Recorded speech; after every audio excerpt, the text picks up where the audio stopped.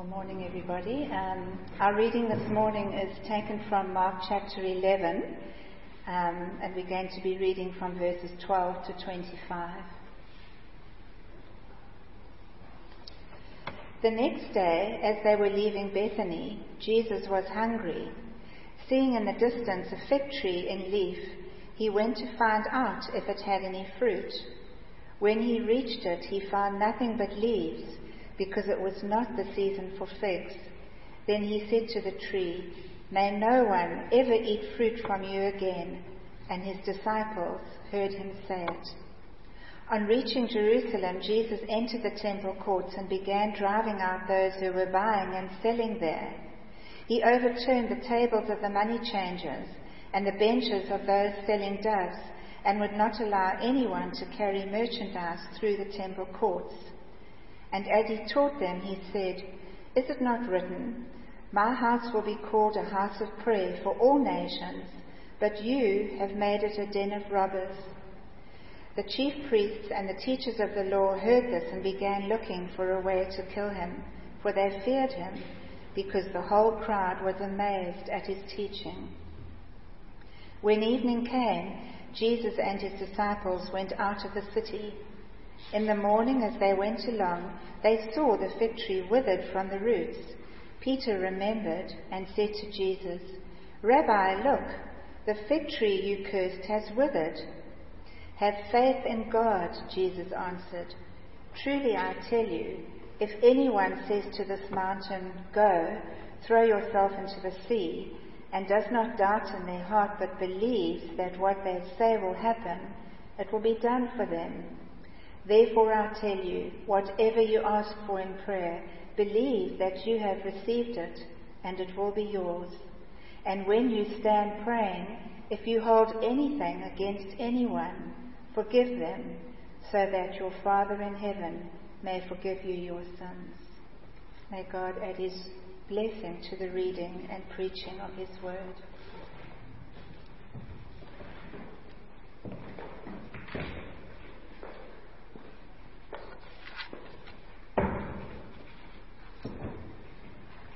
Well, thank you, Brenda, very much indeed, and a warm welcome not just to you this morning, but also to the people who listen to these services on the live stream or through the YouTube channel or whatever it is. It was an encouragement to me this week to hear from somebody in England that we haven't seen for more than 20 years who's found their way to our website and has been joining us on our journey through Mark's Gospel. And of course we know that a number of our brothers and sisters in other African countries are listening. So a welcome to you if you're with us this morning. It would be a great help to me if you could keep the Bible open at Mark chapter 11 and the passage that Brenda has just read for us, and you can follow along with me. And first I'm going to ask for the Lord's help.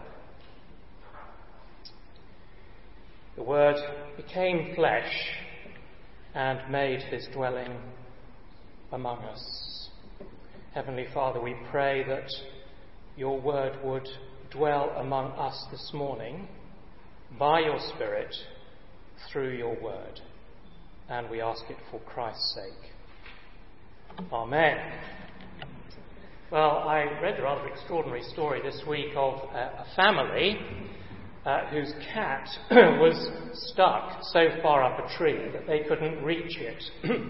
So the father, rather ingeniously, he lassoed a rope around the top of the tree and tied the other end to the bumper of his car, and then began to drive away, the idea being to bend the tree over, which was fine until the rope broke and the cat was catapulted through the air some distance into a neighbour's garden at the very same moment that a mother was telling her son that he could pray for a cat, but he shouldn't get his hopes up. Well, I don't know whether that really happened or not, but I tell you this because our text today has got this amazing promise in it, hasn't it, in verse 24. Can we all see verse 24 in our Bible? It says, "Whatever you ask in prayer, believe that you've received it and it will be yours." And that, of course, is a verse that's been used out of context to give the impression that for the person with sufficient faith, prayer is rather like a blank cheque from Almighty God. Now, last week we saw Jesus approaching Jerusalem with crowds of people cheering, getting terribly excited, but who totally misunderstood his mission. And then this morning we come to the famous passage with the cursing of the fig tree and the cleansing of the temple. And Jesus concludes the passage by speaking about prayer in really rather astonishing and extravagant ways. And the challenge before us is to try and figure out what this is really all about. Now, if you were listening carefully to the reading, you might have noticed that the business with the fig tree and what happens in the temple, those two things wrap around each other. So the passage begins with the fig tree, did you notice that? Then takes us into the temple, and then it goes back to the fig tree again. And I guess we could say, therefore, that the drama in the temple is kind of the meat in the sandwich, and the episode with the fig tree is the bread on either side. So we're going to look at the section under 3 headings this morning. Firstly, we'll consider the fruitless tree, verses 12 to 14. Then we'll look at the temple of robbers, verses 15 to 19. And then thirdly, I want us to think about the test for faith in verses 20 to 25. So firstly then, the fruitless tree.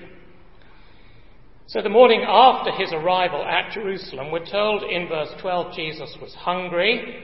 In verse 13, he sees a fig tree and he goes to look for some fruit. Please don't miss in passing that Mark tells us that the Son of God was hungry. In other parts of the Bible we're told he's thirsty and that he was tired. And these are little texts reminding us that Jesus is both 100% God and he's 100% man. He experienced hunger and thirst and tiredness just like you and me. But this particular fig tree has no fruit. It only has leaves. And although it wasn't the season for figs, in verse 14 we're told Jesus curses the fig tree. He says, doesn't he, may no one ever eat fruit from you again. And we have to pause at this point and ask ourselves a number of questions. The first question would be, is it possible that Jesus is ignorant of the seasons? Is he really expecting to find figs on the tree because he hasn't twigged, if you'll pardon the pun, that it is not the season for figs? Is that really a possibility? Or does he know perfectly well that it's not the season for figs, but when he can't find any figs on the tree, he loses his temper and he curses it? And I say that to you because a number of famous people, Bertrand Russell among them, have argued this way because they find this part of the New Testament really rather offensive. And they've accused Jesus, can you believe it, of being bad-tempered and foolish. And then other Christians have looked at this passage and they've kind of tried to cover up what appears to be Jesus' bad behaviour by saying that fig trees apparently sometimes produce edible bumps on the branches before they produce the figs, and actually Jesus was after those and not the figs. Well, I hope that you're going to join me this morning in rejecting both of those approaches. We certainly don't need to attack what Jesus does here, and we don't need to make excuses for him either. Why not?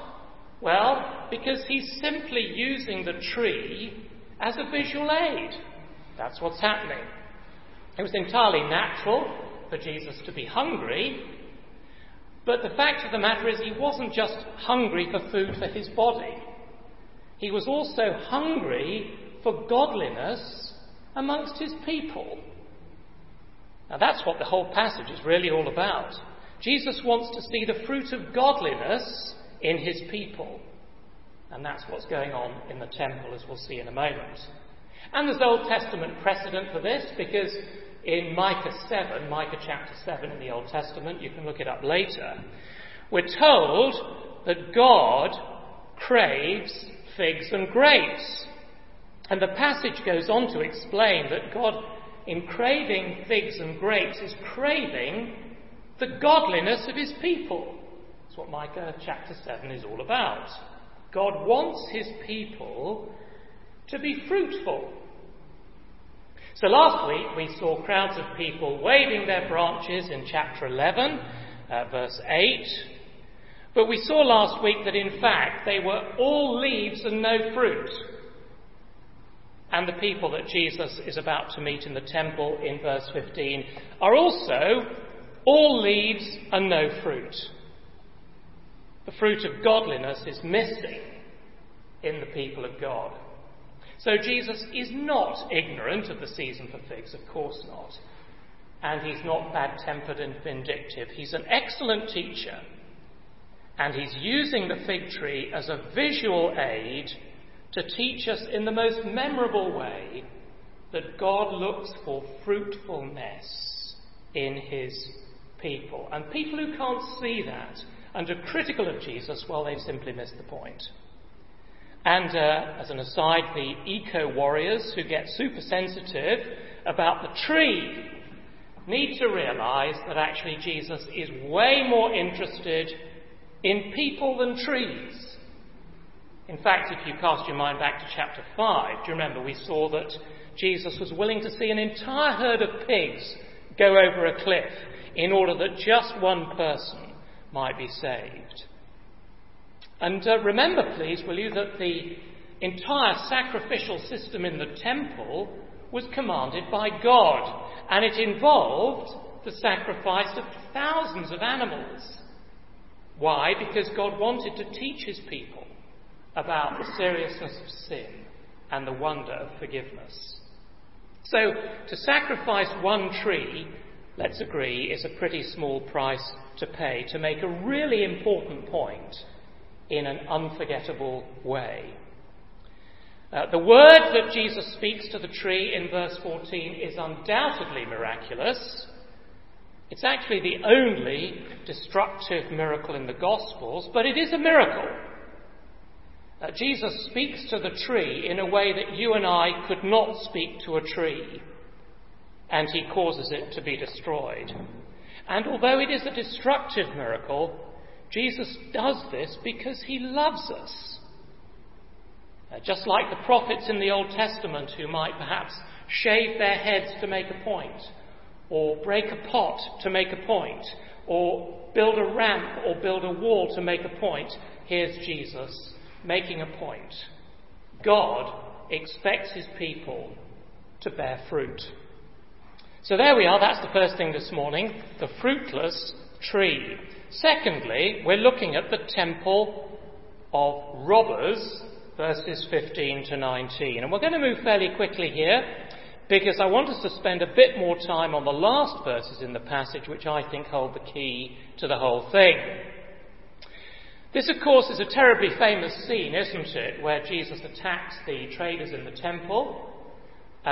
Children's Bibles will often have a picture of this because it conveys, doesn't it, so clearly that Jesus is strong and he's courageous and really rather interesting. So he's nothing like the Jesus of popular imagination, who we sometimes see pictured with a flower in one hand and a lamb in the other. And in the process, Jesus describes the temple as a den of robbers. And in case you don't know, this was actually the third temple in Jerusalem. So the first was Solomon's temple, and that was destroyed by the Babylonians. That was then followed by Zerubbabel's temple, which was much, much smaller than Solomon's temple. The Jews weren't terribly impressed with it when it was finished.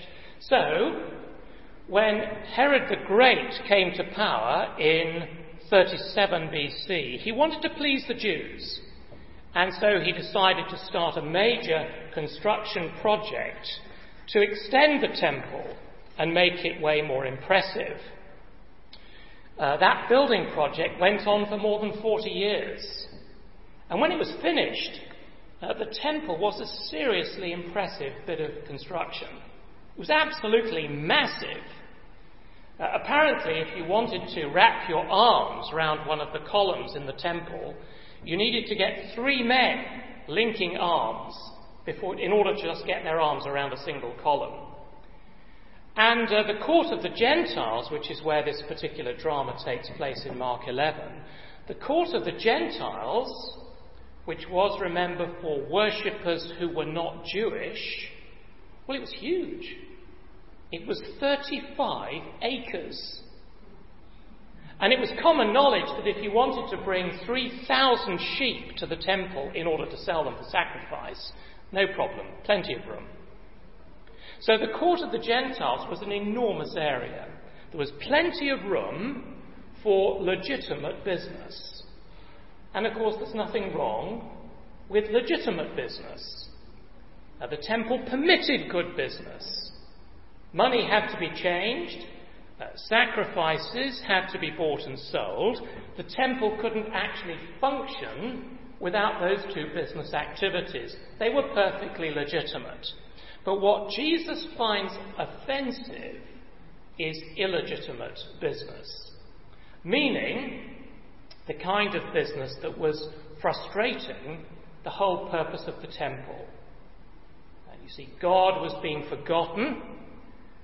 Lost people from the surrounding nations were being forgotten, and it was now all about the money.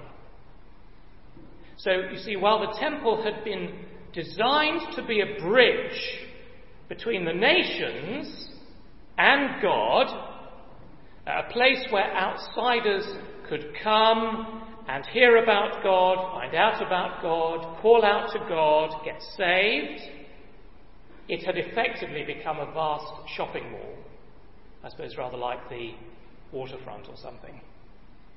And the concern for the lost that the people were meant to have had been replaced by concern for profit.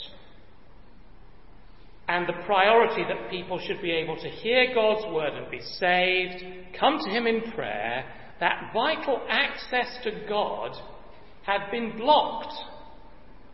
And it was being blocked by greedy traders, or as Jesus calls them here, robbers. So Jesus attacked the trade, not because he was against legitimate business, and not because he lost his temper. No, Jesus attacked the trade because he loves lost people. He cursed the fig tree because he loves lost people. And he cleansed the temple because he loves lost people. And I also think that what Jesus did in the temple in Mark chapter 11, I think that also was miraculous. Because I don't see how one man could walk into a 35-acre market and single-handedly turn over all the tables and drive out the traders without getting arrested, without someone stopping him. I don't think you could do that unless you're the Son of God and unless you're demonstrating something of the righteous wrath of God against sin. And I think, if you cast your mind back to Revelation, which we studied a couple of years ago, I think this reminds us of Revelation chapter 6, where we're told that on the day of judgment, people will call out to the mountains and the rocks, saying, "Please cover us, because we're terrified of the wrath of the Lamb, and we don't want to have to face it." Do you remember that?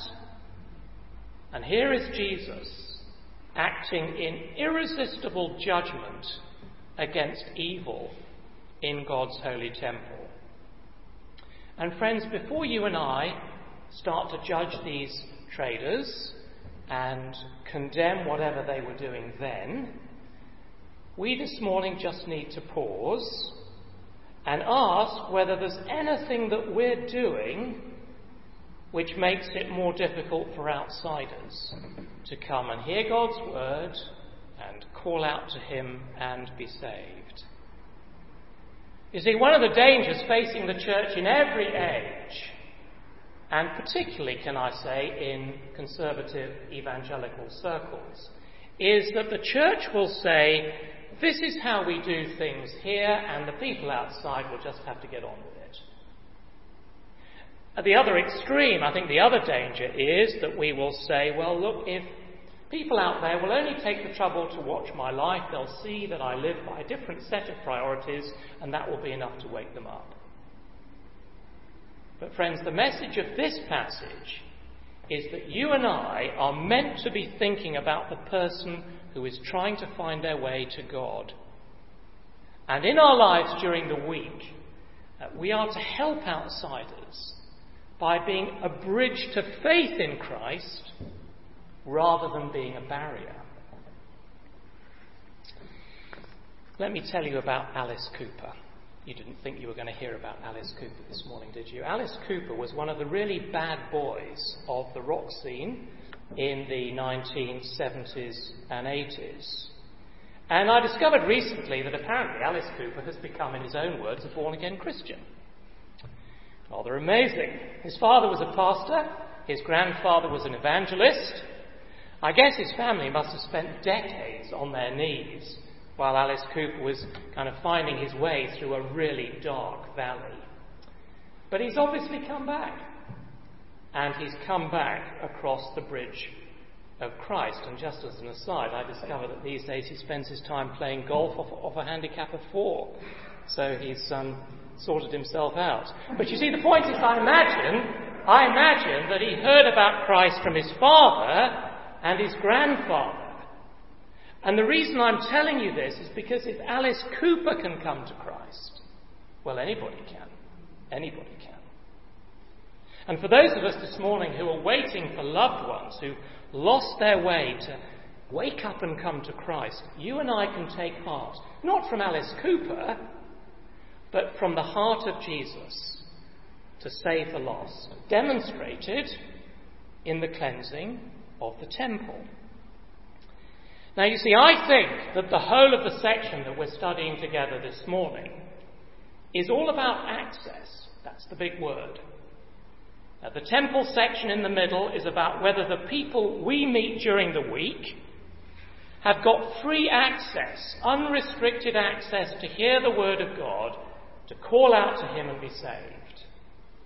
And I think the cursing of the fig tree is symbolic of the people of God not bearing the fruit of God and showing no interest whatsoever in making it easy for outsiders to get access to God. And as we come to the last section now, verses 20 to 25, under the heading, The Test of Faith, I think these verses are also about access. And I want to invite you this morning to apply your own mind to this and decide for yourself whether you think I'm on the right track here or not. Now, the thing to remember here, I think, in verse 20, is that the next morning, as they go past the fig tree that's been cursed, they discover that the fig tree has been destroyed, now notice the phrase, to the roots.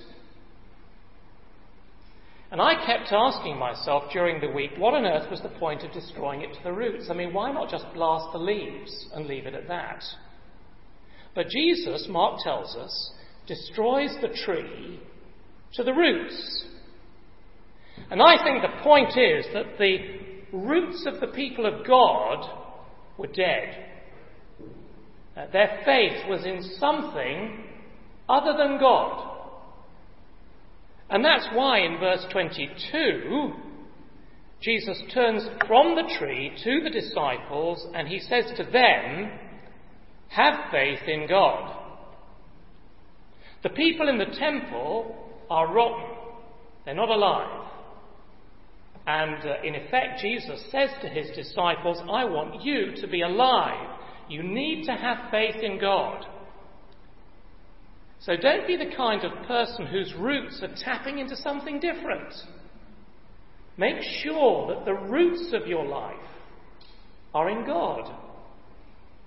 And that's why Jesus goes on to say in verse 23, if you do have faith in God, you can speak to this mountain and say, jump into the sea, and it'll jump into the sea. Whatever does he mean?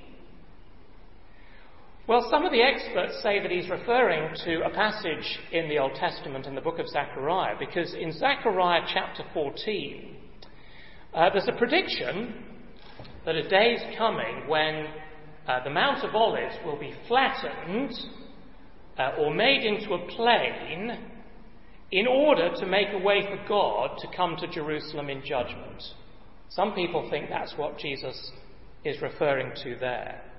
So he could be saying, have faith in God, because even this mountain can be flattened for the coming of the Messiah, that's me. I suspect, however, that Jesus is saying something rather simpler. I think he's saying that when you put your trust in God, you will be wanting to remove all the barriers that might prevent other people from coming to Christ. And your prayer life in verse 24 is going to be about things which interest God, including removing the barriers. And in your heart, in verse 25, when it comes to thinking about other people, there will be the removing of barriers, which is one of the reasons why we say at Holy Communion, don't take the Lord's Supper if you're out of fellowship with someone in the church. See, God is interested in the barriers being removed. And I think this section is all about access to God and those barriers being taken away. And of course, in light of coronavirus and all of the restrictions, this is a text for today, isn't it? Can you see that? Therefore, we need to realise, friends, that the episode with the fig tree and the episode in the temple are not kind of random verses that Marcus stuck here because he didn't know where else to put them. Because once Jesus has cursed the fig tree and cleared the temple, he comes to the crunch point, which is to ask the disciples, what sort of people are you? Are your roots in God? Or are they in something else? Is his business your business? Or is your business your business? Because his business is the removal of barriers and the hearing of prayers. And that's what I think verses 23 to 25 are all about. And so, if that's right, it's good for me to ask myself and for you to ask yourself, are my roots in God or am I just pretending? One of the signs that your roots are in God is that there'll be a new life, a new vitality surging through you, and this new life surging through you will mean that you're going to be bearing the fruit that pleases God, and the fruits that please God are his business, and his business is access to him, access to his fellowship, access to the church, access for lost people. So this is the question for us this morning, isn't it? What kind of tree are we in St. Barnabas? Are our roots in God? Are the fruits of access to God? Or is there some other kind of life at work in us which has got nothing to do with God and nothing to do with God's business? You see, these temple traders didn't need a little homily from Jesus about not getting too busy. And they don't need a little lesson from Jesus telling them not to give their lives to money and success. They've heard all those sermons. Because Jesus here is doing something way more radical. This is a radical intervention. Jesus is going for the roots. Some of you know that the reformer Martin Luther almost single-handedly recovered the gospel for the church in the 16th century. And Luther had a rather difficult acquaintance called Erasmus. And one of the reasons that Erasmus was rather difficult was because he had a very shallow view of sin. Erasmus took the view that our problem as human beings essentially is that we're just silly. He said that human beings are free to do whatever you want to do, We're free to do good. We're able to do good. We don't always, because we're just a bit silly. And Erasmus wrote a book called The Freedom of the Will, in which he says just that. You're free to live as you please, but try not to make too many dumb mistakes. And Martin Luther saw that this was actually a tremendous threat to the gospel. Because if the problem in the human race is shallow, we're just silly, well then our need of Christ is shallow.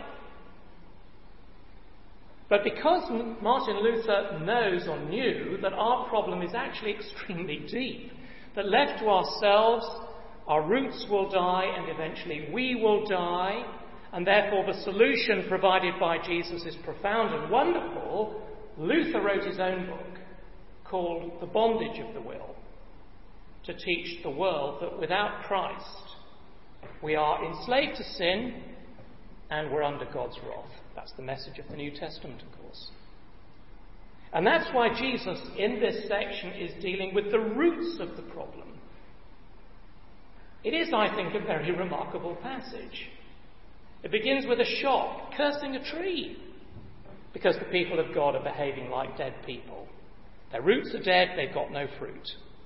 But then Jesus turns to the believers around him and he says, make sure that your faith is in God. Make sure that you are planted in Christ. And if you've heard the gospel, make sure you've come to him in prayer and you have said to him, please give me a brand new life so that the roots are new and the fruit is new and your business is my business. That's what Jesus is really saying in this passage.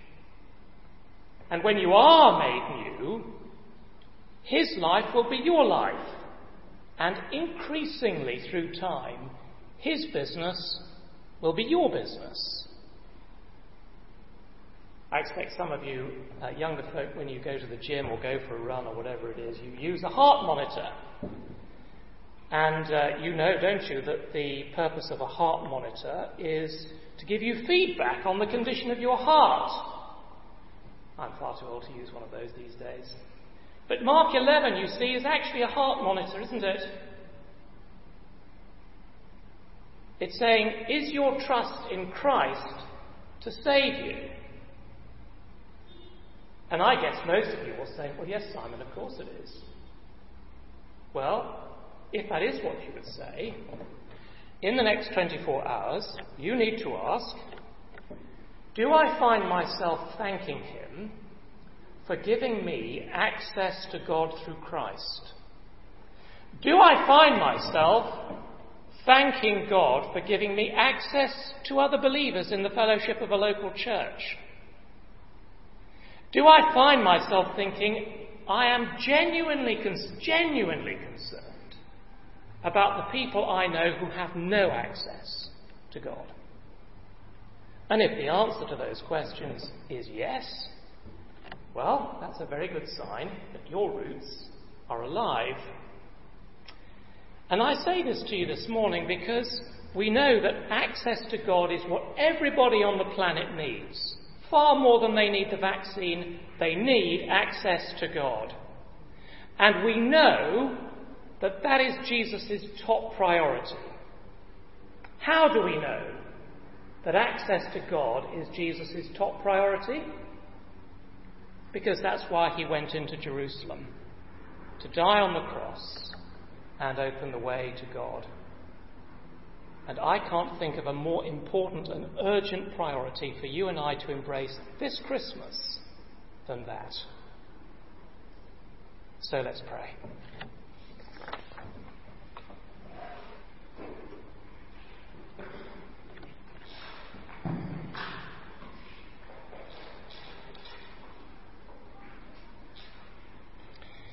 Our gracious God, we thank you that you want all people everywhere to be saved.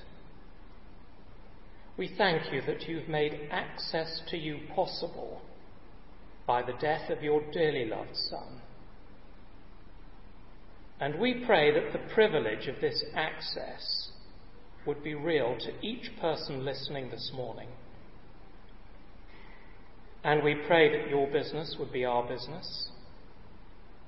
And we pray that by your divine power, you would make us instruments of truth and love through this week, through Christmas, and into the new year. For we ask in Jesus' name. Amen.